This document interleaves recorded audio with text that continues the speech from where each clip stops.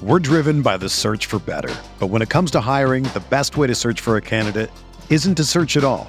Don't search, match with Indeed. Indeed is your matching and hiring platform with over 350 million global monthly visitors, according to Indeed data, and a matching engine that helps you find quality candidates fast. Ditch the busy work. Use Indeed for scheduling, screening, and messaging so you can connect with candidates faster. Leveraging over 140 million qualifications and preferences every day, Indeed's matching engine is constantly learning from your preferences, so the more you use Indeed, the better it gets. Join more than 3.5 million businesses worldwide that use Indeed to hire great talent fast. And listeners of this show will get a $75 sponsored job credit to get your jobs more visibility at Indeed.com/Blue Wire. Just go to Indeed.com/Blue Wire right now and support our show by saying that you heard about Indeed on this podcast. That's Indeed.com/Blue Wire. Terms and conditions apply. Need to hire? You need Indeed.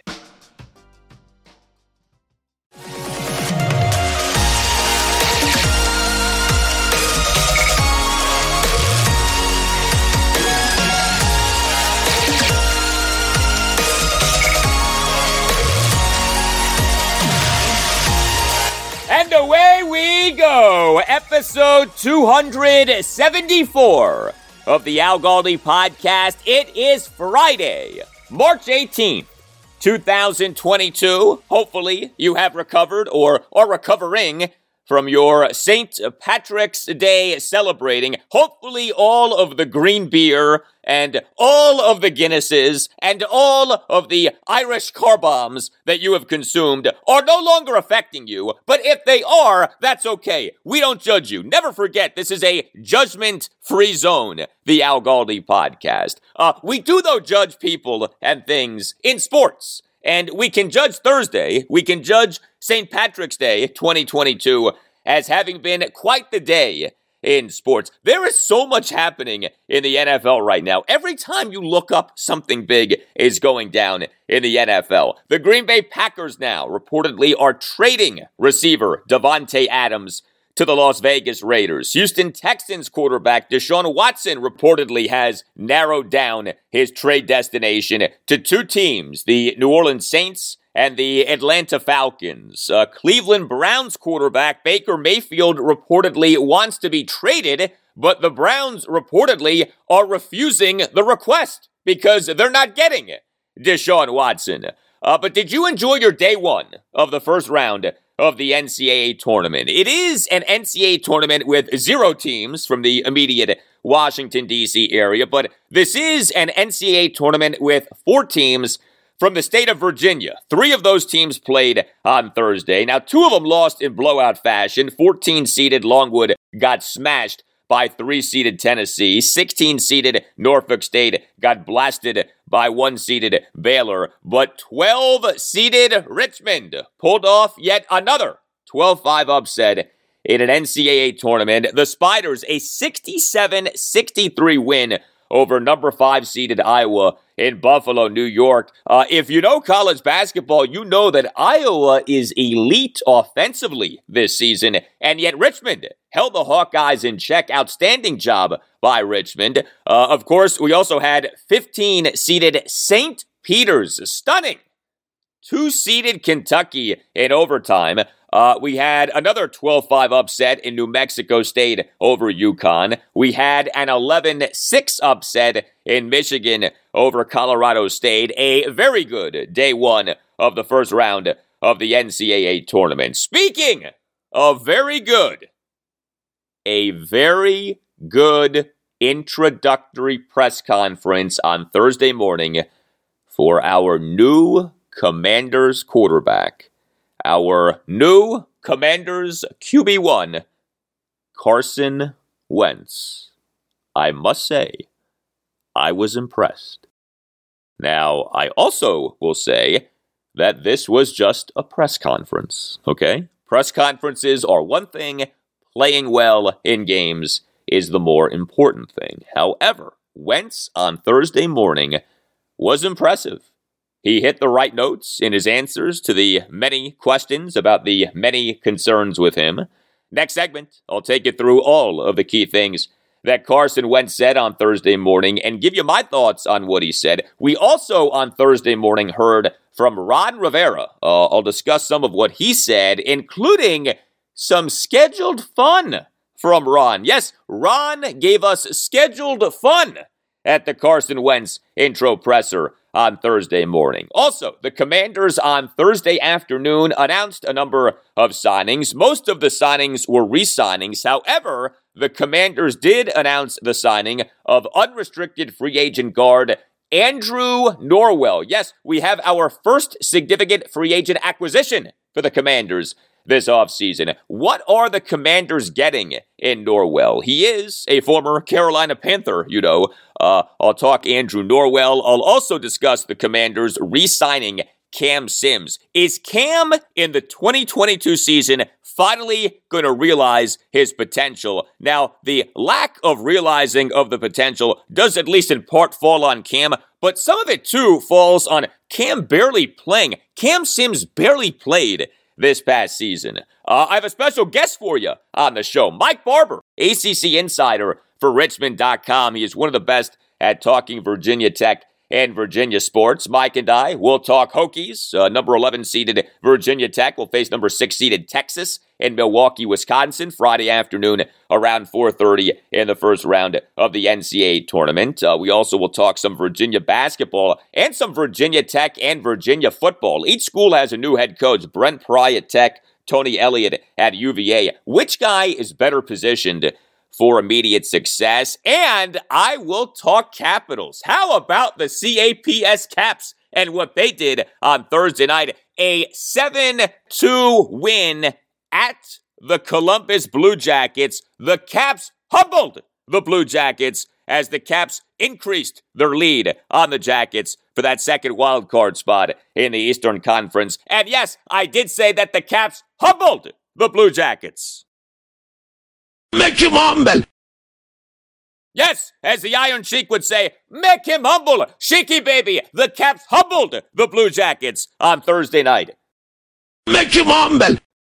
Yes, Sheiky baby, the Caps put the Jackets in the camel clutch and made the Jackets humble on Thursday night. Do not forget to subscribe to this podcast, the Al Galdi podcast, if you don't already subscribe to the pod. Also, please give the podcast a 5-star rating and write a brief 1 or 2 sentence review saying how much that you like the podcast, wherever you can do those things. Apple Podcasts being the primary place. You can also give the podcast a 5-star rating on Spotify, and I thank you very much for doing those things. You can tweet me at Al Galdi. You can email me, the Al Galdi podcast at yahoo.com. Feedback on the Commanders trading for Carson Wentz continues to pour in. Email from Dr. Matthew Mintz, a friend of this podcast and one of many doctors who listen to the podcast. I tell you, we have a lot of doctors who listen to this podcast. I heard that listening to this podcast now qualifies as passing the MCAT. Writes Dr. Mintz, I actually do like the deal. Aaron Rodgers wasn't leaving and Russell Wilson wanted elsewhere. That left the Commanders with Jimmy Garoppolo, who is not elite and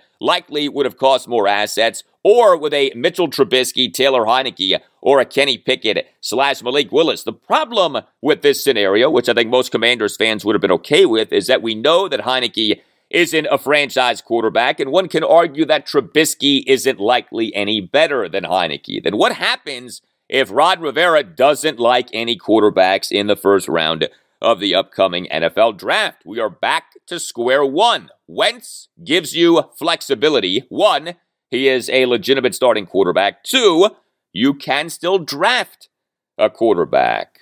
Thank you for the email, Dr. Mintz. Ron Rivera on Thursday morning did make mention of the Commanders potentially still drafting a quarterback. More on that coming up in a bit. You know, the Carson Wentz, Jimmy Garoppolo debate is interesting. Major concerns with each guy.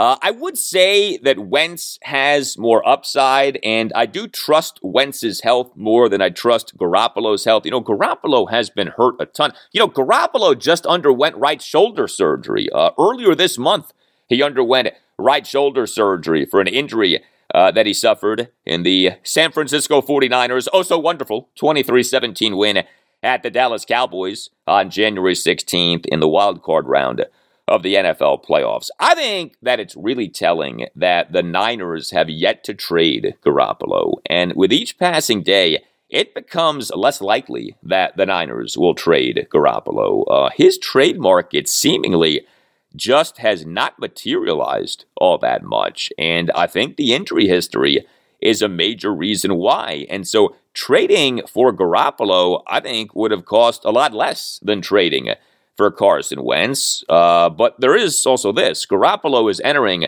the final season of his contract. So if trading for him would have cost less than trading for Wentz, but you would have had to extend Garoppolo, and Garoppolo has this impossible to ignore injury history, and Wentz has more upside, then yeah, the Commanders are better off having traded for Wentz.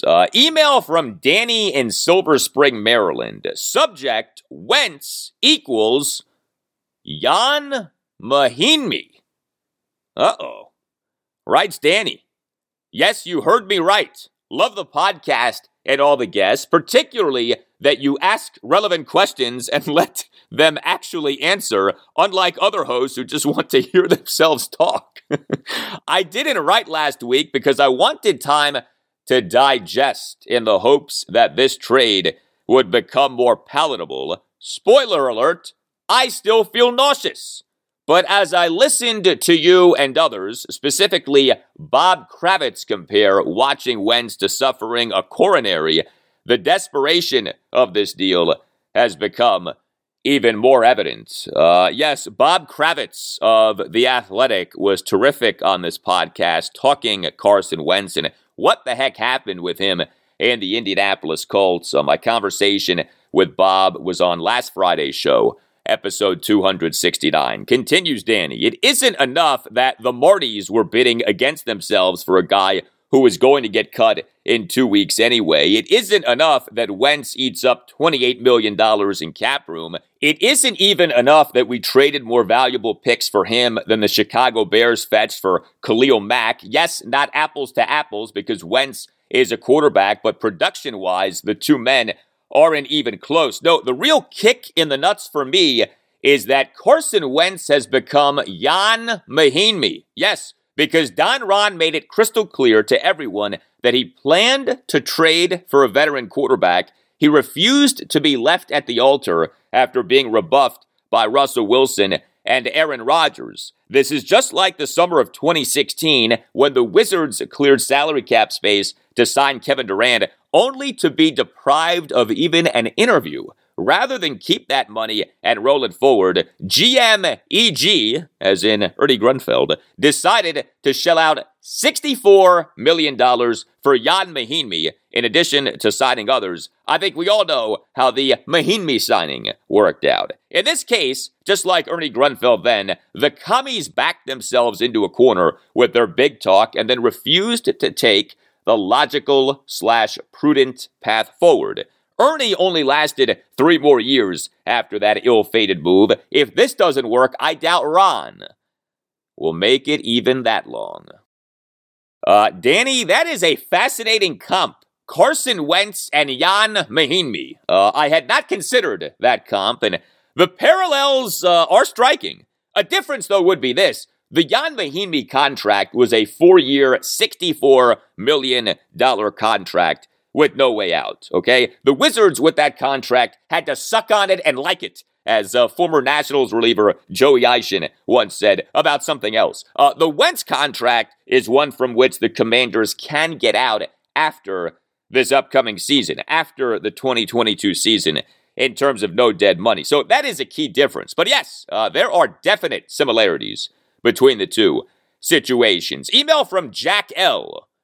Ron set his sights on a top-tier veteran quarterback, but it quickly became obvious that such was not going to happen. As a result, Ron then set his sights on a veteran quarterback with the goal of not overcompensating the team with which the Commanders were trading, not overpaying the quarterback, and keeping the Commanders' salary cap room. However, Ron must have watched the Seinfeld George Costanza opposite episode And after watching that episode, Ron decided that if doing the opposite of what one thinks is the right thing to do worked for Costanza, then it would work for Ron too, and that led him to making the trade for Carson Wentz. Considering all factors that existed when the Wentz trade was made, of which we are all aware, at this time, the Wentz trade does not look like a winner for the Comskins, though since Ron went George Costanza opposite, the trade will work like a charm, and Wentz will be outstanding. Your podcast is a morning staple of mine. Thank you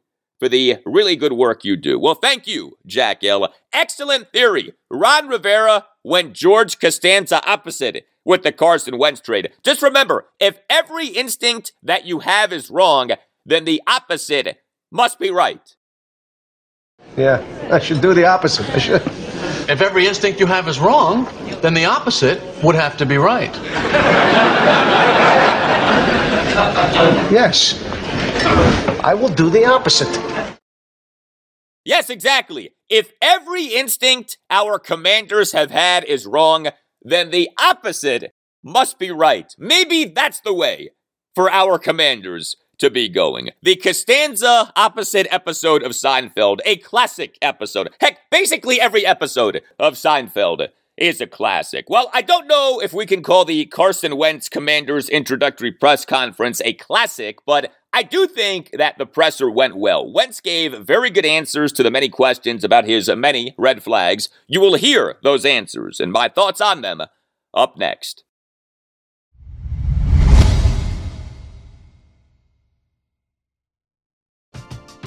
We're driven by the search for better. But when it comes to hiring, the best way to search for a candidate isn't to search at all.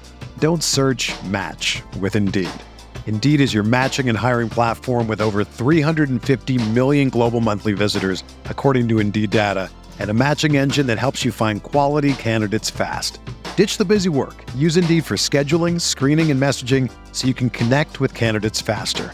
Leveraging over 140 million qualifications and preferences every day, Indeed's matching engine is constantly learning from your preferences, so the more you use Indeed, the better it gets. Join more than 3.5 million businesses worldwide that use Indeed to hire great talent fast. And listeners of this show will get a $75 sponsored job credit to get your jobs more visibility at Indeed.com/Blue Wire.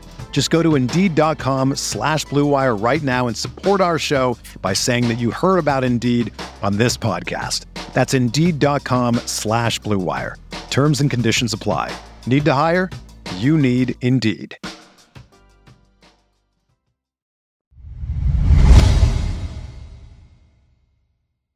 Well, as the saying that we have all heard goes, actions speak louder than words. Although speaking is an action, words are conveyed via speaking. But anyway, you get the idea. It was on Wednesday afternoon that the Commanders' trade for quarterback Carson Wentz became official. It was on Thursday morning that we had the introductory press conference for Carson Wentz as a Commanders quarterback.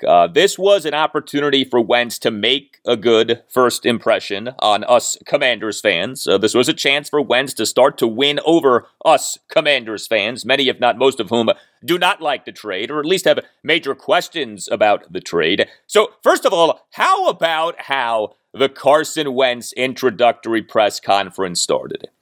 It started with Ron Rivera saying, "Happy Thanksgiving."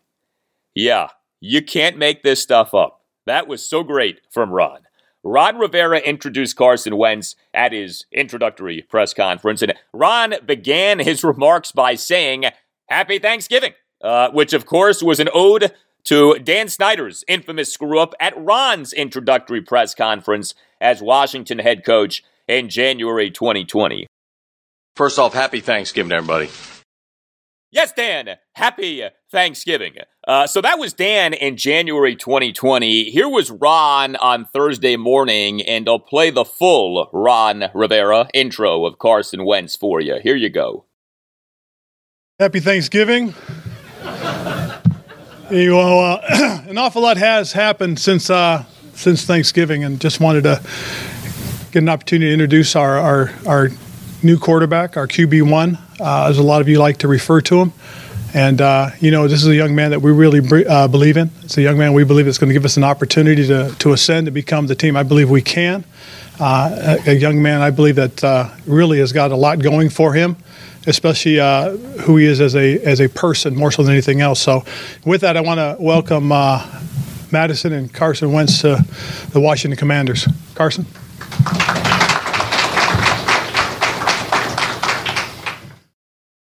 All right, so not only did we get the Happy Thanksgiving from Ron Rivera, but we also got him calling Carson Wentz the Commanders' QB1. That stood out. Wasn't surprising, but that did stand out. But I was a fan of the Ron Rivera Happy Thanksgiving. That was funny. That was self-deprecating on the part of the organization. Who knew that Ron had material? Who knew that we at the Carson Wentz intro presser would be getting late night with Ron Rivera? Now, Ron did speak to reporters after Wentz's presser. I'll get to some of what Ron said in a bit, but immediately after Ron's intro came Wentz's presser. Here were Carson Wentz's opening remarks.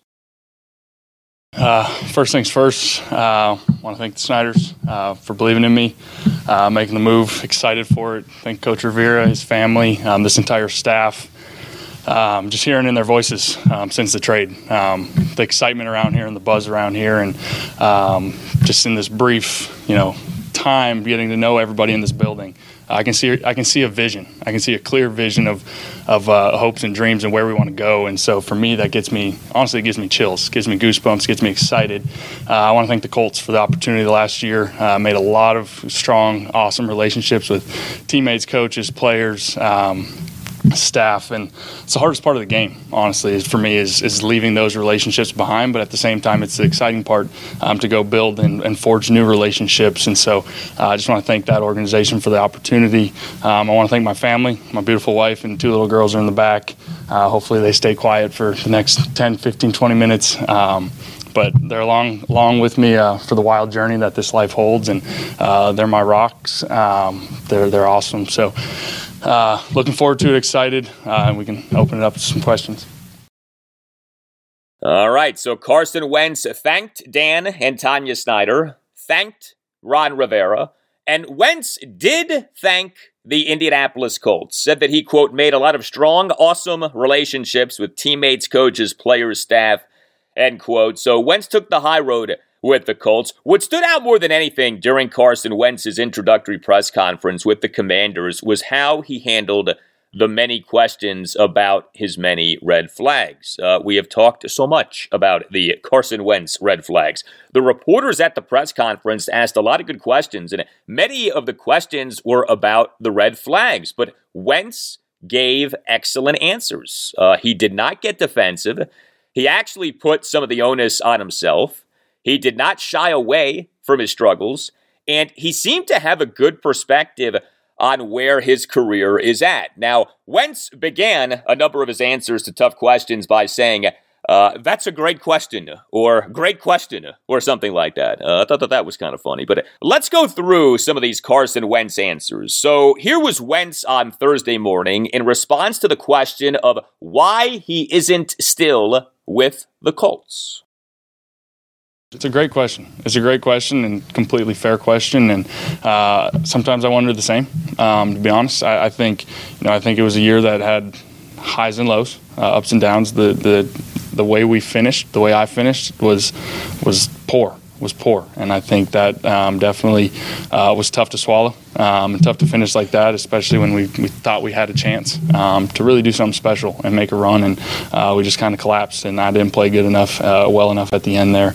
And so, things happen. I always believe things happen for a reason, and so, you get an opportunity. Still got an opportunity to come out and prove myself and play the game that I love, and I look forward to doing that. Terrific answer right there from Carson Wentz. He referred to having played bad in each of the Colts' final 2 games in the 2021 regular season, said, quote, the way we finished, the way I finished was poor, end quote. That's the kind of thing that a quarterback who struggles should say, and notice the correction with the pronoun. Wentz went from saying we to I. The way we finished, the way I finished. A quarterback should use we when his team wins, should use I when his team loses, i.e. when we win, it's on us. When we lose, it's on me. And Wentz and his team lost each of their final 2 games in the 2021 regular season. Now, Wentz wasn't entirely to blame for the losses, but he was horrendous in that final game, the Colts' regular season finale. The Colts in Week 18 cost themselves a playoff spot by inexplicably losing at the Jacksonville Jaguars 26-11. This was despite the Jags coming into the game just 2-14, and despite the Jags being 15-point underdogs for the game. And Wentz was just awful in the game. He, for the game, registered a total QBR per ESPN of 4.3. But I liked how Wentz addressed that question. So we have the Carson Wentz red flag of how poorly he played toward the end of the Colts' 2021 regular season. We also have the Carson Wentz red flag of a supposed lack of leadership. Colts insider Zach Kiefer of The Athletic, in a piece that came out on March 9th, wrote the following about why the Colts were trading Carson Wentz. Quote, "As for the Colts, the issues with Wentz stretch back to before the season began," one source said, "and over the course of the year, some grew frustrated at what they deemed a lack of leadership, a resistance to hard coaching, and a reckless style of play, which had a role in several close losses. But this wasn't just a football move. Wentz's play, inconsistent as it was to close the year, wasn't the deciding factor. Colts brass simply didn't trust him to be the franchise quarterback moving forward, and they weren't willing to bring him back in 2022 and hope for better. Thus, the decision was made swiftly after the Week 18 debacle in Jacksonville. Wentz wouldn't return for a second season in Indianapolis." End quote. And so Carson Wentz on Thursday morning got asked about being wanted by the Commanders and about his reported lack of leadership. Yeah. So for one, reports are reports, and there's truth in some things and all those things. And if we're in this business trying to combat and argue every report, we'd run out of things to say. And so for me, I just try and be myself, get to know the guys, build the relationships, and I strongly feel I had amazing relationships with people in Philly and people in Indy, and loved my time there. And to your first part of the question, I mean, knowing that you're wanted and feeling that support from everybody in the organization means a lot. It allows you to go play confidently, freely, which I think ultimately will allow me to play my best ball and try and elevate everybody around me to the full extent that I can, and I look forward to doing that. Okay, so how about how Carson Wentz began that answer? He, in response to his reported lack of leadership, said, quote, "For one, reports are reports, and there's truth in some things, and all those things," end quote. That seemed to be at least somewhat of an acknowledgement of, yeah, some of what has been reported is true, is fair. Now, Wentz, as that answer went on, indicated that we shouldn't believe everything that has been reported, and that he can't respond to everything, and that he doesn't get caught up in the reports, and all of that is fine. But Wentz did seem to at least somewhat acknowledge that some of the reported lack of leadership is true. And so maybe, just maybe, he recognizes that he needs to be better when it comes to leadership. Look, I'm not looking for Carson Wentz to beat himself up publicly, okay? I'm not looking for Wentz to rip himself or to give some apology. I just want Wentz with the Commanders to be the best version of himself. And to whatever extent he has lacked leadership, to whatever extent he has been resistant to hard coaching, I want him to admit to himself that he has been guilty of that stuff and to be better with that stuff. I don't pretend to know the extent to which Wentz has been guilty of these things, but I tell you what, there's enough smoke here to think that there is at least some fire. Remember what Colts general manager Chris Ballard said at his press conference at the NFL Scouting Combine on March 1st. Ballard said that Wentz needed to get better at handling criticism, said that criticism of Wentz had been fair, and said that Wentz needed to demonstrate growth. I tell you what, maybe Wentz is demonstrating some growth here. And if he is demonstrating growth, then that's encouraging. Now look, all of this is talk, okay? I mean, all of this is talk. Actions matter so much more. But for now, all that we have to go off of is talk. More from Carson Wentz. So the Commanders, of course, are his third team in 3 seasons. The Philadelphia Eagles in the 2021 offseason traded Wentz to the Colts. The Colts this offseason have traded Wentz to the Commanders. Wentz on Thursday morning on whether both the Eagles and Colts communicating by trading him that they're done with him motivates him. Yeah, it's a great question. And so for me, I try to not use that solely as motivation. I know definitely it's humbling, without a doubt, to go from where I was in Philly to then being benched and traded. I'm aware. I'm aware of what that does, and I try and just stay optimistic. Just try and stay optimistic and positive, and just make the most of it. And so don't hold a grudge. Don't try not to walk around like there's a chip on my shoulder or any of those things. There's definitely refuels my fire for the game and my passion for the game to be the best I can be and realize this period of time in an NFL athlete's career is a short window. It's a short window.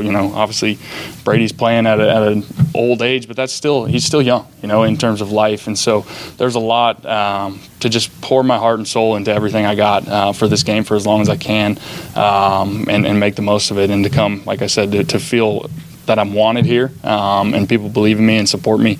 I think it'll be a great situation to flourish. Okay, so we from Carson Wentz got, it's a great question, okay? That's how he likes to begin his answers to tough questions, but we got ownership from Wentz of his struggles. He acknowledged that he got humbled by what happened with the Eagles in being benched and traded by them.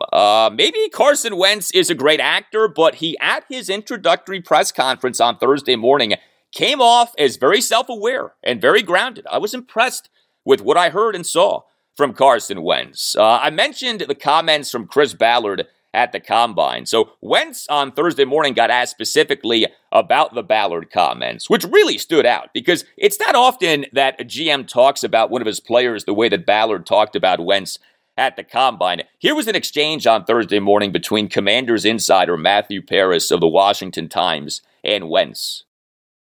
Hi, Carson. Matt Paris from the Washington Times. Chris Ballard was saying at the Combine that he thought the criticism of you was mostly fair and that it'd be a good experience for you and you'd learn from it. And I'm just wondering, what was your perspective of those comments, and did you grow from that criticism? Which criticism specifically? Just, he said... There's a lot of things out there, yeah, good and bad, that I don't read. So, just like the criticism about your play and just kind of a narrative maybe about you. Yeah, I think just... if you're referring to my play, I think it goes back to what I was talking about, is just trying to mature, trying to keep growing, keep evolving as a player, running around and making all those big plays is, there's a time for that, but, trying to just be smart, and just keep the offense on the field, keep the ball moving, stay healthy, stay upright. All of those things are things I'm always trying to learn and take, nuggets of info from different players that I respect or former players, and I'm just trying to always get better. All right, so we got some self-deprecation from Carson Wentz. Quote, there's a lot of things out there, good and bad, that I don't read, end quote. And he said that in a self-deprecating way. Now, I on Thursday's show, episode 273, talked about this being it for Carson Wentz. The idea that the Commanders, more likely than not, are his last chance at truly being an NFL team's QB1 going into a season. Wentz on Thursday morning got asked about him potentially being at a fork in the road of his NFL career, given that the Commanders are his third team in 3 years.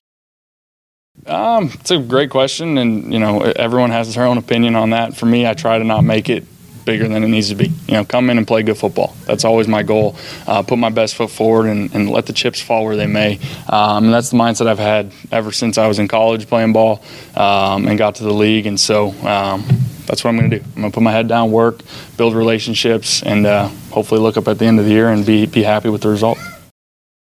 Okay, so once again, that's a great question. That or some version of that was the Carson Wentz go-to beginning for answers to tough questions at his introductory press conference. But that answer to me was another good answer to a tough question. Now, speaking of tough, Few sports markets are tougher than Philadelphia in terms of criticism of athletes and criticism of teams. I always laugh when people call the Washington, D.C. sports market a tough market. Oh, you people in the D.C. media are so critical. Oh, you people in the D.C. media are so harsh. Yeah, spend 5 minutes in Philadelphia, okay? Spend 5 minutes in New York. Spend 5 minutes in Boston, okay? Watch a post-game press conference for a team based in Philly or a team based in New York or a team based in Boston, okay? Philly is a tough market. New York is a tough market. Boston is a tough market. D.C. is a fair market, and D.C. at times is a soft market, okay?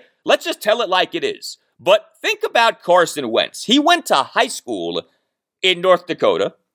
He played college football at North Dakota State. He then got drafted by the Philadelphia Eagles. That's quite a leap in terms of a sports media market, going from Fargo, North Dakota to Philly. Perhaps that helps to explain why Wentz wasn't beloved in Philly. Maybe he didn't handle that transition in the best way, going from Fargo to Philly. Maybe he has learned from where he went wrong in that transition, if he went wrong in that transition. Here was Wentz on Thursday morning on what he has learned from his stops in Philadelphia and Indianapolis. Learned a lot about being a man and growing up, and for me coming from North Dakota, being dropped into Philly, it's different. It's a different world, and so you grow up in a hurry. And so I learned a lot about off the field and then on the field as well. Just how can I keep evolving my game, kind of like what I was mentioning earlier. It's not all just run around and make plays, and these guys are fast. The D linemen that are 300 pounds are probably faster than me, chasing me down. So it's a different game. And so picking and choosing your battles and knowing how to stay healthy and be available and make the plays when you need to. It's an always evolving game, and especially in this position, I'm always trying to evolve and get better. All right, and that right there, to me, was another good answer from Carson Wentz on Thursday morning. Look, I can't emphasize this enough. All of these answers from Wentz are just words, okay? His actions as a Commanders quarterback will matter so much more than these words that we got on Thursday morning. And all of these answers could end up being comical, depending on what happens with Wentz as a Commanders quarterback. But these answers, to me, suggest that maybe Carson Wentz has learned some things from where and how he has gone wrong to whatever extent he has gone wrong, okay? There's a lot that we don't know. And, given how poorly received the Carson Wentz trade has been by so many Commanders fans, and given how many legitimate questions there are about Wentz upon the Commanders acquiring him via this trade, a good introductory press conference from Wentz was needed. Now, if he had butchered the intro press conference, he still would be the Commanders' QB1, okay? But a situation that already was shaky would be even worse in terms of the perception of him as a Commanders quarterback. So to me, Wentz and the Commanders needed Wentz to have a good introductory press conference on Thursday morning, and he delivered that. And he deserves credit for that. And, when it comes to feeling better about the Carson Wentz trade, again, the actions will determine ultimately whether we feel significantly better about this trade as opposed to the words. But the words did, make me feel at least somewhat better, okay? Like, I'm trying to be open-minded about this trade. I still don't like it, okay? But I do admit that it is possible that it works. I do admit that there are positives to the game of Carson Wentz. And so let's see, I don't want to spend the next 6 months just railing on this trade, okay? I'd like to think that there is a realistic path by which this trade can work out. I have major doubts, but that doesn't mean that those doubts will be realized. Now, I mentioned that Ron Rivera on Thursday morning spoke to reporters after Wentz's press conference. There were a few things from Ron that stood out. Maybe the most interesting thing that Ron said had to do with the Carson Wentz red flags. I've been looking forward to Ron Rivera addressing the Carson Wentz red flags, and Ron did address the red flags. How about this quote? Don Ron, on Thursday morning, said the following regarding the Carson Wentz red flags. Quote, "It was very interesting because when you talk to certain people, you talk to some of the coaches he's had in the past that I know very well and listen to what they have to say. It was contradictory to what was happening. What I found very telling is when two team captains on the team that he just left came out and were dumbfounded that he was being traded, but yet had nothing but positive things to say about him. That's more than enough as far as I'm concerned. Because the players know, if there's one thing that happens in this league, the players know exactly what's going on. The players know exactly who people are. You can't fool them. I can tell you that much." End quote. And, of course, Ron Rivera used to be an NFL player, right? He was a linebacker for the Chicago Bears in the 1980s and early 1990s. So those who are bullish on the Commanders having traded for Carson Wentz will bring up the Jim Irsay factor, the Colts owner, that he's the one who soured on Carson Wentz, far more than Colts head coach Frank Reich, far more than Colts general manager Chris Ballard, and that the real reason that the Colts gave up on Wentz after just one season is Irsay, that Reich didn't want to trade away Wentz and that Ballard didn't necessarily want to trade away Wentz. It's still unclear, truly, where Ballard and Reich stood on the trading away of Carson Wentz. I mean, to me, given the way that Ballard talked about Wentz at the Combine, it's hard for me to believe that Chris Ballard wanted nothing to do with the Colts trading away Carson Wentz. But this theory of, Jim Irsay, he can be kind of out there. He's the driving force behind the Colts having given up on Carson Wentz after just one season. If that's true, okay? If the Colts trading away Carson Wentz after just one season is more so a function of kooky Jim Irsay as opposed to actual faults with Carson Wentz, well, then that changes a lot of things when it comes to how we should be perceiving this trade. But that's a big if, okay? We still don't have complete clarity on that situation. Also, from Ron Rivera on Thursday morning was him saying that the Commanders trading for Carson Wentz does not preclude the team from taking a quarterback in the 2022 NFL draft. Though Ron also said regarding Carson Wentz, quote, "I hope he's here for a long time." End quote. I have said this. I do very much want the Commanders open to taking a quarterback in the draft, if in fact the Commanders like a quarterback or quarterbacks in the draft. Ron has been pretty consistent here, indicating that the Commanders still could take a quarterback in the 2022 draft, but it is possible that Ron is saying this just for posturing purposes, that this is just an attempt to try to get quarterback-needy teams picking behind the Commanders to want to trade up for the Commanders' number 11 overall pick. So Carson Wentz, thumbs up, good job on the introductory presser. What that means long-term, who the heck knows? Maybe nothing, but then again, maybe something, okay? I wouldn't just be completely dismissive of the potential significance of the Carson Wentz intro presser. Commander Carson has arrived, and it turns out that another player has arrived for the Commanders.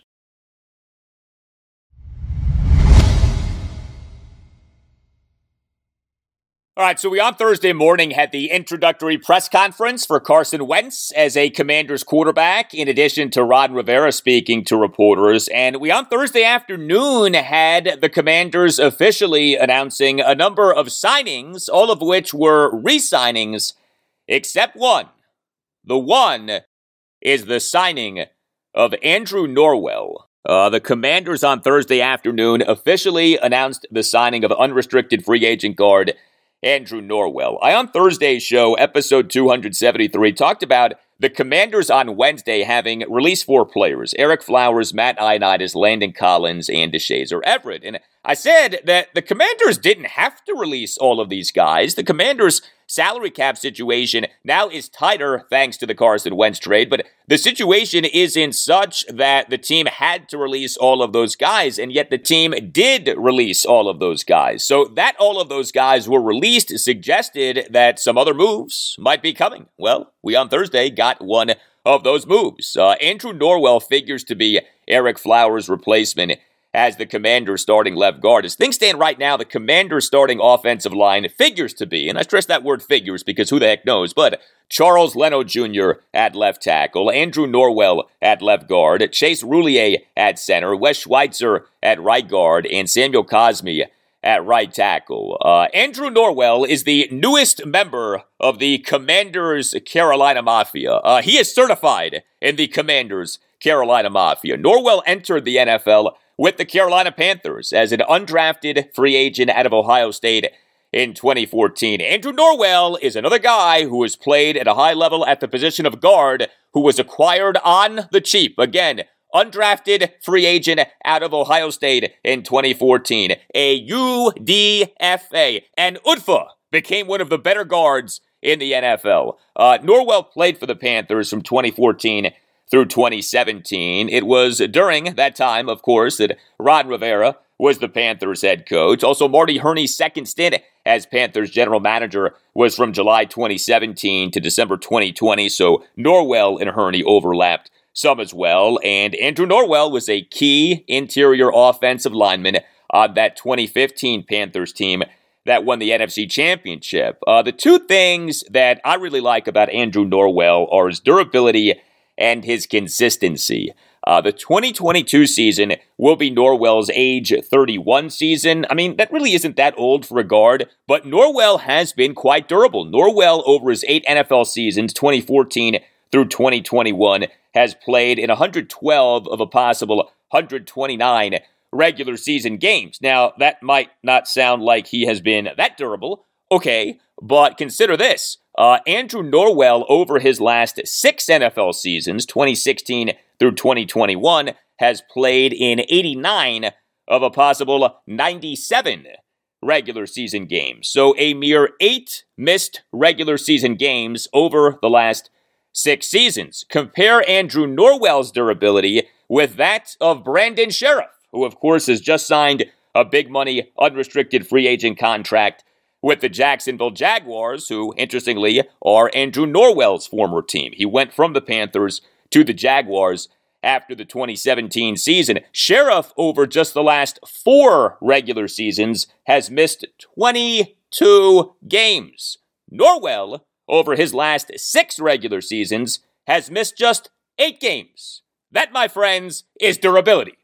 And then with consistency, Andrew Norwell, for each of his 8 seasons, has had a pass blocking grade for Pro Football Focus of at least 70. Now, a PFF grade of 70 isn't, sparkling, but that is solid play. Every season of his NFL career, the guy has had a pass blocking grade for PFF of at least 70. Norwell was ranked by PFF as being the number 8 free agent interior offensive lineman in the 2022 NFL offseason. To me, Ron Rivera and the Commanders' offensive line coach, John Matsko, at this point, get the benefit of the doubt with whatever they do with the offensive line. Matsko is one of the best offensive line coaches in the NFL. Washington's offensive line has been a significant strength in each of Ron's 2 seasons as the team's head coach, including this past season, during which the team dealt with a lot in the way of injury and absence with the offensive line.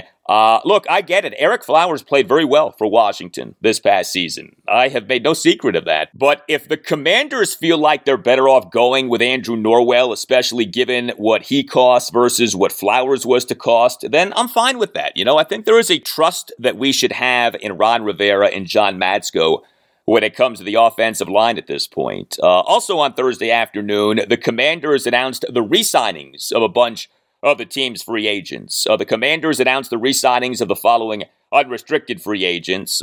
Running back J.D. McKissick, who did not change his mind. Okay, he has re-signed with the Commanders. He did not sign with the Buffalo Bills. Receiver Cam Sims, safety Bobby McCain, corner Troy Apke, yes, Trap, and center Tyler Larson. All of these re-signings had been reported on in recent days. All of those guys had been unrestricted free agents. And the Commanders on Thursday announced the re-signings of the following exclusive rights free agents. Center John Toth, interior defensive lineman Daniel Wise, and linebacker Milo Eifler, one of our favorites from the 2021 season. Yes, Milo is back. We've talked about a lot of these guys. I do right now want to talk some Cam Sims with you. Could it be that Cam Sims is going to thrive with Carson Wentz as the Commanders' QB1? Sims reportedly was re-signed to a one-year, $3 million contract. Believe it or not, the 2022 season will be Cam Sims' fifth season with Washington. Washington signed Cam in the 2018 offseason as an undrafted free agent out of Alabama. As you may recall, he suffered a high ankle sprain in the win at the Arizona Cardinals in Week 1 of the 2018 regular season, spent the rest of that season on Washington's reserve injured list. He, in 2019, was released in the cut down to 53, had multiple practice squad and active roster stints with Washington. He, in 2020, was waived in the cut down to 53, but then was signed to the practice squad, elevated to the active roster for each of Washington's first two games in the 2020 regular season, and then was promoted to the active roster on September 22nd, 2020. So Cam has been with Washington for years now, and we have been waiting for Cam to bust out for years now, and it just hasn't happened. Now, Cam Sims still is young. The 2022 season will be just his age 26 season. Cam still is tall. He's listed as being 6'5".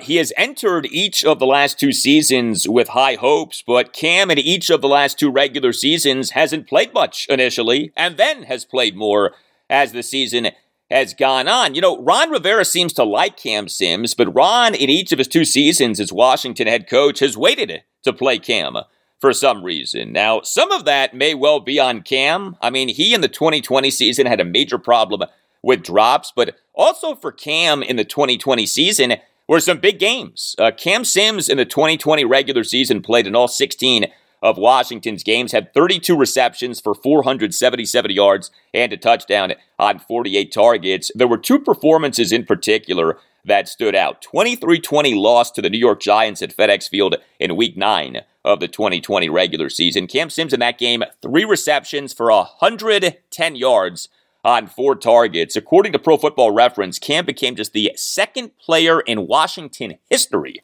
to have a game with 110 or more receiving yards on 3 or fewer receptions. The other guy to do that for Washington, the great Gary Clark, in December 1991. Also for Cam Sims in the 2020 regular season, the 23-17 win at the Pittsburgh Steelers in Week 13. Cam in that game, 5 receptions for 92 yards on 9 targets, including a tremendous one-arm catch with his right arm. Alex Smith in that game, a fourth quarter, 3rd and 4, 29-yard shotgun completion to Cam, who made the great one-arm catch. And then Cam was huge in Washington's 31-23 loss to the Tampa Bay Buccaneers at FedEx Field in January 2021 in the wild card round of the playoffs. 7 receptions for 104 yards on 13 targets. Cam had a really good thing going in that game with Taylor Heinicke, although Cam did have a big drop early in that game. Like I said, he had an issue with drops in the 2020 season. Now, Washington last offseason re-signed Cam Sims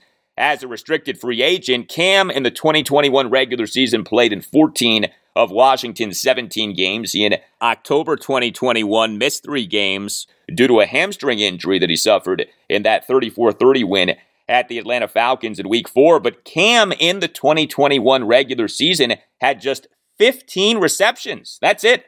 15 catches for 211 yards and 2 touchdowns on just 23 targets, and playing on just 25.47% of Washington's offensive snaps. Now, like I said, he did miss 3 of Washington's 17 games in the 2021 regular season, but still, he, for the 2021 regular season, played on just a little more than a quarter of Washington's offensive snaps. That's it. Now, I don't know if the hamstring injury lingered, and that's why Cam didn't play more than he did, but, I mean, he just ended up not being that much of a factor throughout last season, off again having emerged quite a bit as the 2020 season went on. Now, Cam in the 2021 regular season did make maybe the single best Washington play of the season in terms of degree of difficulty. That spectacular touchdown catch in the 27-20 loss to the Dallas Cowboys at FedEx Field in Week 14. Cam made an incredible touchdown catch in that game. He made the catch over Cowboys corner Trayvon Diggs.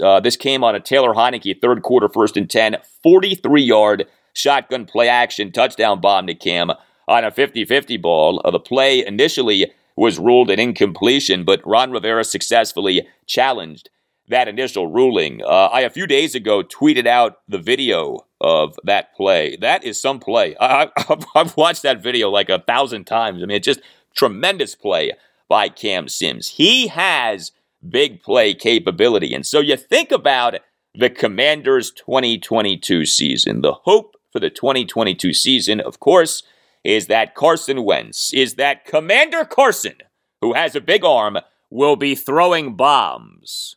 And the likes of Cam Sims and Terry McLaurin and Curtis Samuel and De'Ami Brown will be catching those bombs. This was Wentz on Thursday morning at his introductory press conference for the Commanders on quarterbacking a Scott Turner coordinated Commanders offense. Yeah, just honestly had a brief conversation this morning, and I got fired up talking to him. Just for me, right when the trade went down, obviously knowing the talent that's already here on the offensive side. I know a lot about the defense. Gone against Coach Rivera's defense for years now, and competed against that stout D line in Philly for a while. So I know a lot about that. But offensively, the talent that's around here gets me fired up, and I look forward to being able to push the ball down the field to those guys, get the ball out onto the playmakers, and make some plays. Yeah, and Cam Sims is one of those playmakers, but Cam has to play in order to make plays. We'll see if Cam actually plays more this coming season.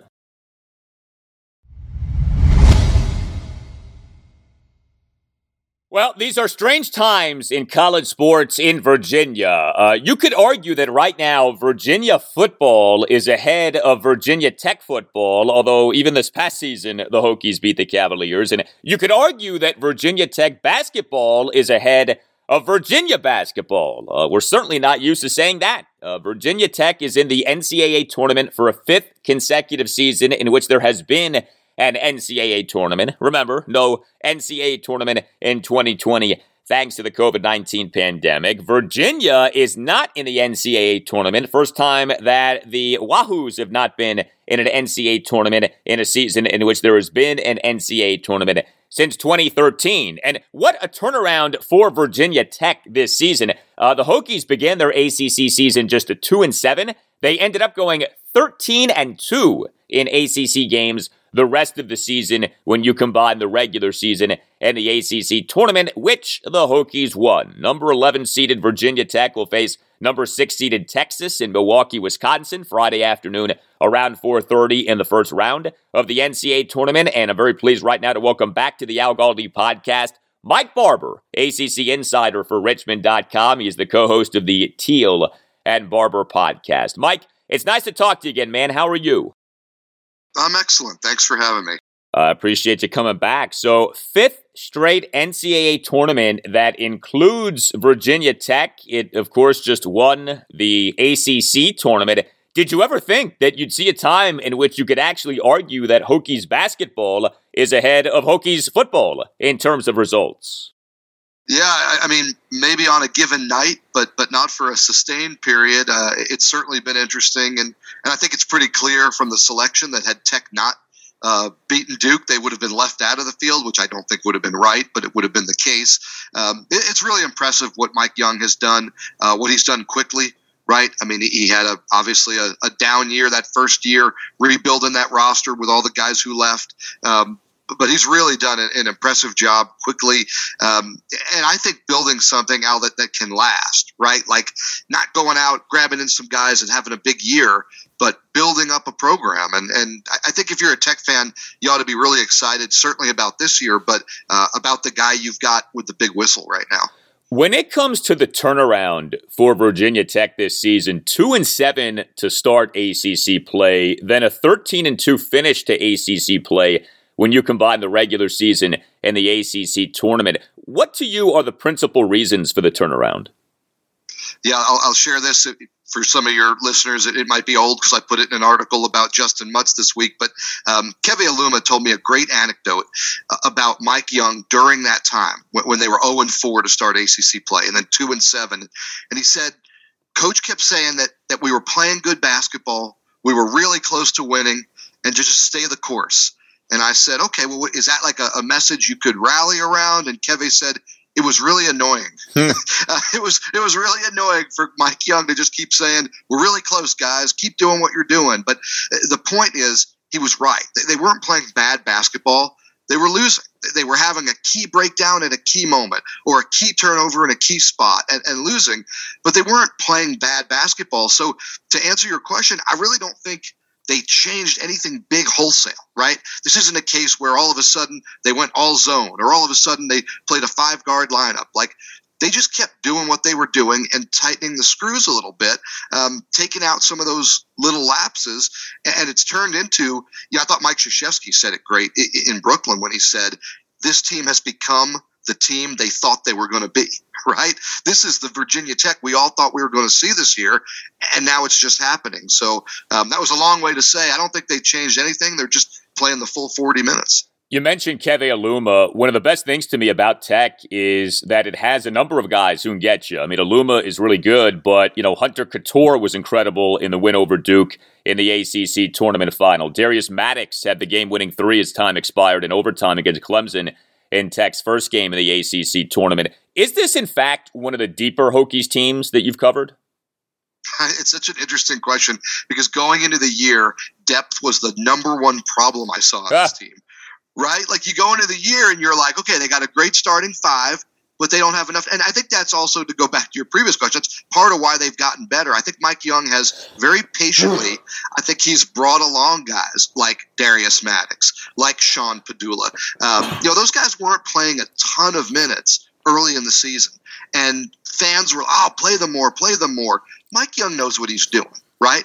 He was bringing them along till they were ready. And now they're ready. And now, I don't know if it's one of the deeper teams, but it's got more talented depth. So what I mean by that is Darius Maddox, not only did he hit the game winner against Clemson, he scored 20 against Carolina? So you've got guys on the bench now who are good enough to be starters. You've got that versatility with matchups and lineups. And I really like the way Tech has developed its bench, and I think it's one of the reasons they're still here. Who to you is the most important player on Virginia Tech? It's hard to imagine them winning without any of those guys, right? They're only going really 7-8. But to me, Justin Mutz, and that's why I wrote about him this week, Justin Mutz with his all-around game, he can score, right? Like, don't get sideways on that. He can catch the ball in the low block and get you a bucket. He can put it on the deck and drive it. He's got a decent mid-range jumper, so he can score points. But he can rebound. He plays defense on the other team's top post player. He's a great passer.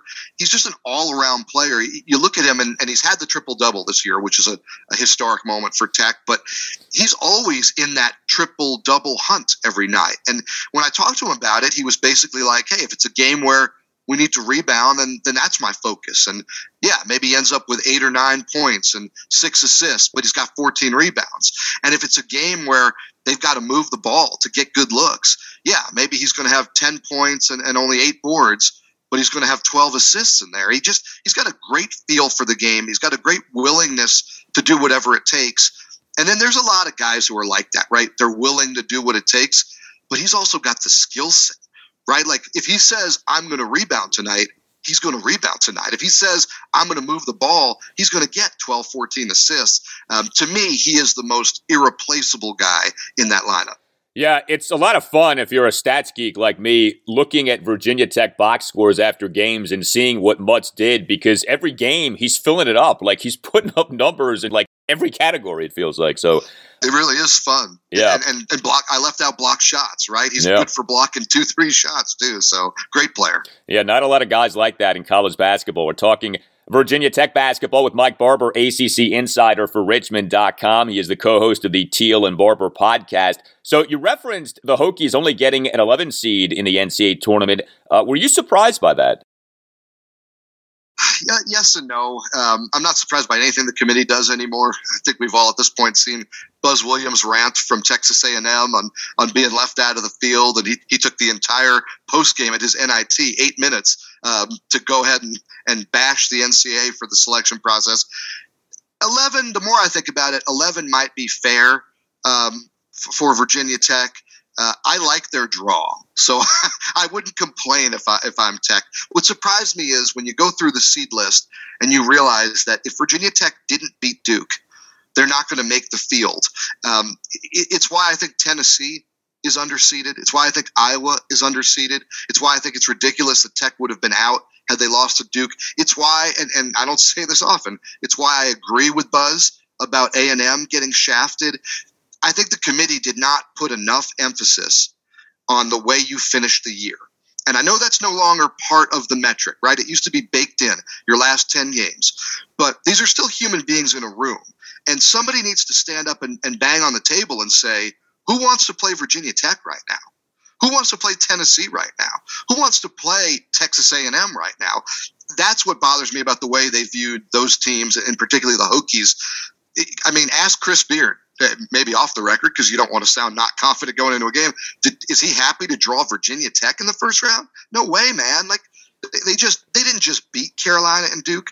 They humbled Carolina and Duke. And I know it's not a great year in the ACC, but nobody wants to play Virginia Tech right now. And I don't think the committee took that into account enough for me. Yeah, the funniest thing about Tech's run in the ACC tournament was the toughest game was the first game. And then Tech basically steamrolled the top 3 seeds in the ACC tournament. Like, that was nuts the way that went down. It was wild. And Al, I said, when they beat Clemson on the buzzer beater, I said this is going to go one of 2 ways. Either, man, they're going to get knocked out of here quick because they needed a miracle buzzer beater just to survive Clemson. Or, okay, they got a little magic now. They had their rough game. They got it out of the way. They had their big moment, and they may just catch fire. And certainly it was the second of those options. I had no idea. I'm not going to lie. I had no idea which way it was going to go. But that's why it's such a special. People have been asking me, is this the biggest win in Tech athletics? And certainly I go back to 99 and football in Boston College and winning to go to play for the national title. But I would have no problem with people making the argument, not just because it's their first ACC championship, but because they went through the 1, the 2, the 3, because they humbled Carolina and Duke, because they beat Mike Krzyzewski in his last ACC tournament game. If it's not the greatest moment in Tech athletics, well, it damn near needs to be near the top of the list. To the question of the NCAA tournament and can Virginia Tech make a run? I mean, look, we get it. It's the NCAA tournament. We know that anything can happen. All kinds of teams make all kinds of runs. You throw your hands up in terms of trying to predict this thing. But Virginia Tech certainly seems like the kind of team, especially with the way that the Hokies are playing, that can go on a run here. What do you think about that? The prospect of Tech maybe making a deep run in this NCAA tournament? Yeah, I think they're absolutely built for that. Now, you made the great point. You never know what's going to happen, right? Like, anybody can get hot, anybody can get cold. But I like this team because, one, it starts with defense. They are great defensively. They are connected defensively. Mike Young likes to use the word with me. He says, we've got an edge. We're edgy defensively. I think that sets you up to make a run. They're also a team that can score inside with Aluma and Mutz, or can score outside with the 3 unbelievably when they're hot. So that's the kind of team that it's hard to defend, right? If they're having a bad shooting night, a lot of teams, if you have a bad shooting night in the NCAA tournament, you go home. Virginia Tech, with their defense and their low post scoring, I think they could survive an off shooting night. Now, if they're going to make a Sweet 16 or an Elite 8, yeah, you want to see Couture, Padula, maybe Naheem Aline come out of his kind of season-long funk. If those guys are hot in the NCAAs, yeah, they can make a deep, deep run. And like I referenced, I like the draw. People say, Tech should have been a 9 seed. Well, you're a 9 seed. You go win an 8-9 game, which is a coin toss. Then you face a 1 seed. Like, I get that the respect of the numbers nice. I'd rather be the 11.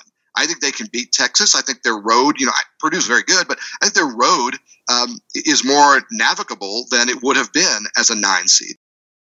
While I have you, I do want to ask you about Virginia, and it's funny, you just used the phrase shooting funk, and Virginia immediately came to mind. Look, it's not like the Cavaliers had a terrible season, but they didn't make the NCAA tournament. The offense at times was a real problem. We saw that in a loss to North Carolina in the quarters of the ACC tournament. How do you view the Wahoo's season? Yeah, I think it's disappointing because of the bar they've set, right? And, go back to a few years before Tony Bennett got there. And if I tell you that you're going to be grumbling and sore over 19 wins and beating Duke and Cameron, like that's going to be a bad year, that's a great situation to be in. But, I think the triumph of Virginia this year was they were not very good at the onset. They lost to Navy in the season opener. They lost at JMU the next month. They had the worst November, December under Tony Bennett that they've had. And then they got better. And that's, to me, and it goes back to what I said about Tech and the seeding. Like, I think we need to appreciate that more, that whether it's a great team that's got a bunch of one-and-done freshmen or a team that's a mix of parts, like teams are going to evolve over the year or they're going to devolve, right? Some teams, they look really good and then they turn out to be nothing. So I think Virginia deserves a lot of credit for improving over the year. They got themselves onto the bubble, essentially. And that's a pretty big triumph. Now, overall, yeah, it's a disappointing year. You're Virginia. You want to be in the NCAA tournament every year. But I think a lot of good things happen for Virginia. They've got to figure out the offense. And honestly, Al, if they don't figure it out next year, they'll be in the same boat. When it comes to Tony Bennett, do you think that he's a Virginia lifer? I mean, he has won a national championship there. He did play in the NBA. He's young enough to where he could do the thing of leave for the NBA, see how it goes, and then comes back to college basketball. Do you at all ever get the sense that Bennett might try to do that, or do you think that he's going to be in Charlottesville for years to come? I like the way you asked the question because I don't see him jumping for another college job, right? If he stays in college, I think he'll stay at Virginia. I think he's built something there. It kind of like what his dad did at the end with Wisconsin. And I know he ended up, going somewhere at the end. But I think Tony is in Virginia. The NBA is an interesting question. His career was probably shorter, with the injury stuff than he wanted. He's not an NBA guy. I'm painting with a broad brush here. I realize that. But the NBA lifestyle is flamboyant, right? It's flashy cars, it's red carpets, it's the Gold Club in Atlanta, it's all of that. That's not Tony Bennett. There is a part of me that wonders, does he want to go to the NBA and just show that, hey, you can win my way in the NBA. You can be clean cut. You can be straight laced. You can just be a wholesome, good guy who's great when it comes to basketball. I think every coach, I had a friend who coached with Tubby Smith at Kentucky, and I asked about, is that the pinnacle, man? You're at Kentucky. And he said, everybody wants to be in the NBA. Now, this guy's dad was an NBA coach, but he said, everybody wants to be in the NBA because you got the best players in the world and you want to see what you can do with them. So might that appeal to Tony Bennett at some point? I think so. Yeah, it might. But if you told me that Tony Bennett coaches basketball for 15 more years and all 15 of them are in Charlottesville, I wouldn't be stunned by that either. Yeah, I mean, Tony Bennett to me could be the new Mike Krzyzewski of the ACC in terms of lording over one program for like decades if he wants to. I don't think Tony ever wants to be the guy on the soapbox. And, Mike was great about being out front on all the issues and leading the ACC. I don't think Tony ever wants to go that route. I got you. If I could ask you about football. So it's so interesting, right? Virginia Tech and Virginia, each school having a new head coach. So Brent Pry at Tech, Tony Elliott at UVA. Which guy, in your opinion, is better positioned for immediate success? That's a good question because I don't know that either of them are necessarily positioned for immediate success. You look at Tony and that Virginia program has been in good shape. Keeping Brennan Armstrong is huge, but they got major questions on the offensive line. So that concerns me. I think that can derail things. Then you look at Virginia Tech and they're not in that different a position, but they've also got the question mark at quarterback. So I think both of these guys, I'm going to say this nicely, I think both of these guys are going to ease into it. Justin Fuente's first year was such a great year. He had a loaded team. He went out and got Gerard Evans, the quarterback they were missing, and he goes and wins the ACC Coastal. I don't see that happening for either of these guys. I think it's about laying the foundation. I think it's going to be a little bit more of a slow build. I think they both have good teams, but I don't think either can have a great team year one.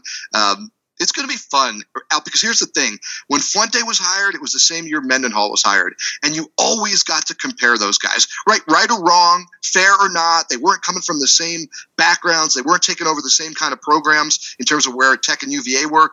but nobody cares. You're going to compare those guys head to head, and now that's exactly what's going to happen with Pry and Elliott. And then there's a million differences and a million reasons that that's not fair and it's bogus, and no one cares. We're going to do it, and head to head, these guys are going to be compared, and it's a lot of fun if you're in the Commonwealth right now. Well, if you are a Virginia Tech fan, a Virginia fan, you definitely need to check out the work of Mike Barber. I'm sure many of you listening already do. If you're in the Richmond area, the Richmond Times-Dispatch. If you're out of the Richmond area, richmond.com. And listen to the Teal and Barber podcast. Always enjoy listening to that. Mike, very nice having you on, man. Thank you so much. Thanks for having me. Always a good time.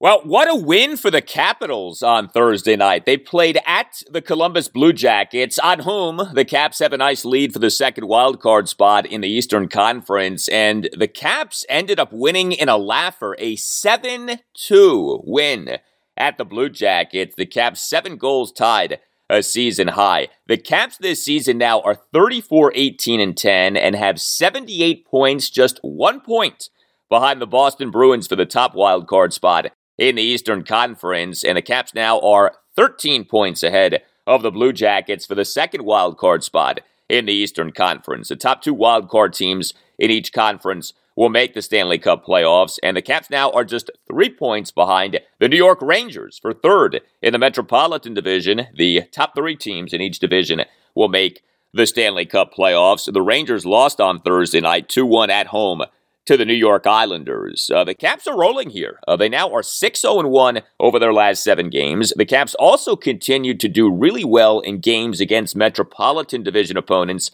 and in road games. The Caps this season now are 12-5-1 against Metropolitan Division opponents and are 19-7-5 on the road. The Caps were in a rut for a while. We talked about that, but the Caps clearly are out of the rut now. The Caps do have another game coming up on Friday night. Caps will be at the Metropolitan Division leading Carolina Hurricanes Friday night at 7. The Hurricanes also played on Thursday night. They lost 3-2 at the Toronto Maple Leafs. Now, the Caps in their win at the Blue Jackets on Thursday night did suffer another injury.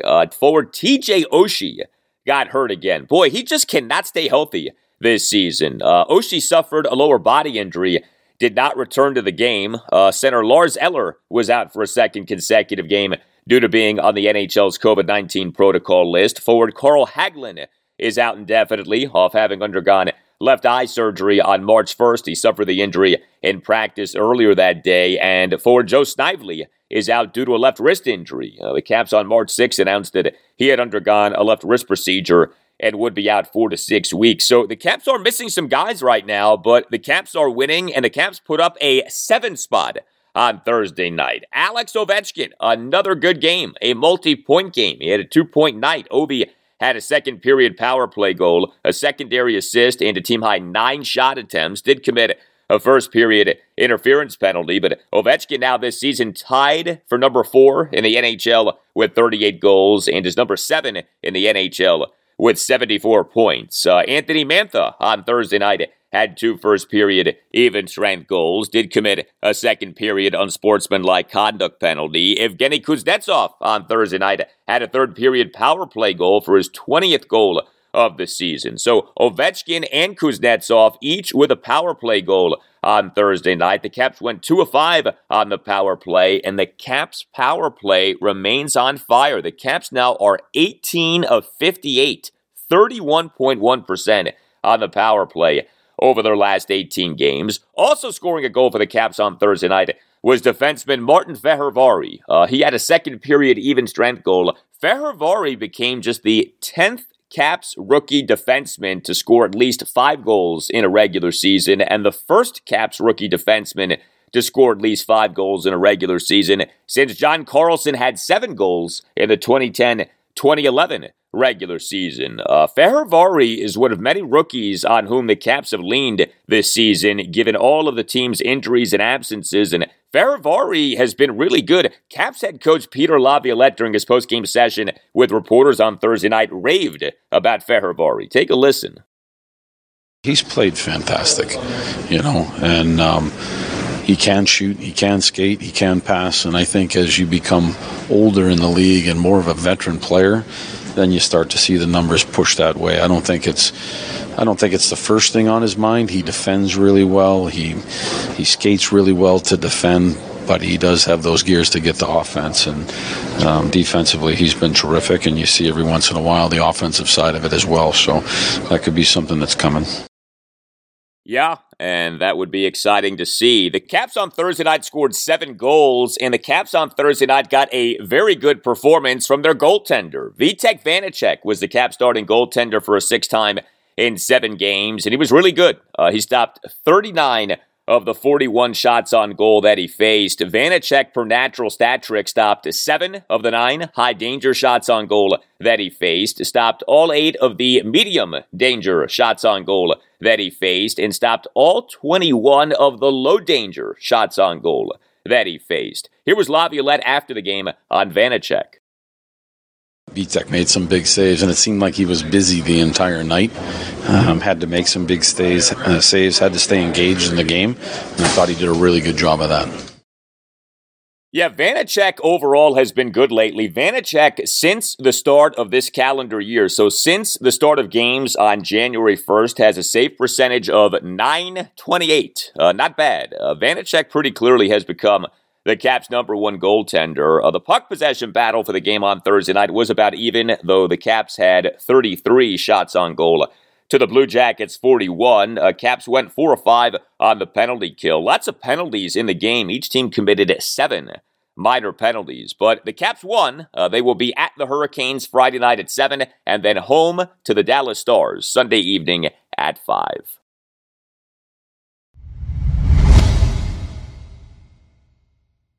All right, that will do it for you and me for now. Keep the feedback coming. You can tweet me at Al Galdi. You can email me, the Al Galdi podcast at yahoo.com. Monday show, episode 275, will feature lots on the Commanders, off whatever goes down with them over these next few days. We on Thursday got the signing of unrestricted free agent guard Andrew Norwell. Could another free agent acquisition be coming, given that salary cap space that the Commanders created on Wednesday by releasing Eric Flowers, Matt Ioannidis, Landon Collins, and DeShazer Everett. Ion, Monday show, we'll talk NCAA tournament. We'll see where we're at with Virginia Tech. The number 11 seeded Hokies will face number 6 seeded Texas in Milwaukee, Wisconsin, Friday afternoon around 4:30 in the first round of the NCAA tournament. We'll see where we're at with Richmond. The number 12 seeded Spiders will face number 4 seeded Providence in Buffalo, New York, Saturday evening at 6:10 in the second round of the NCAA tournament. And I, on Monday's show, will discuss the rest of our Washington, D.C. sports weekend.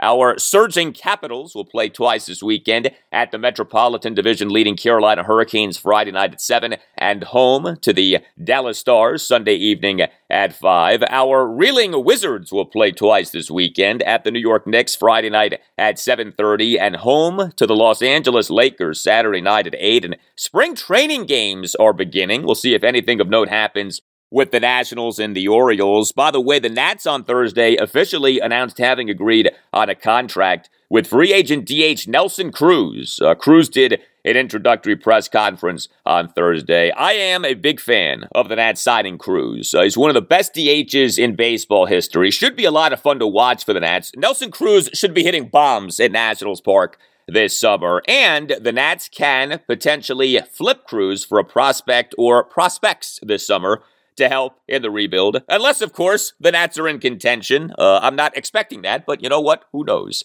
Have a great weekend, and I'll talk to you on Monday. Happy Thanksgiving.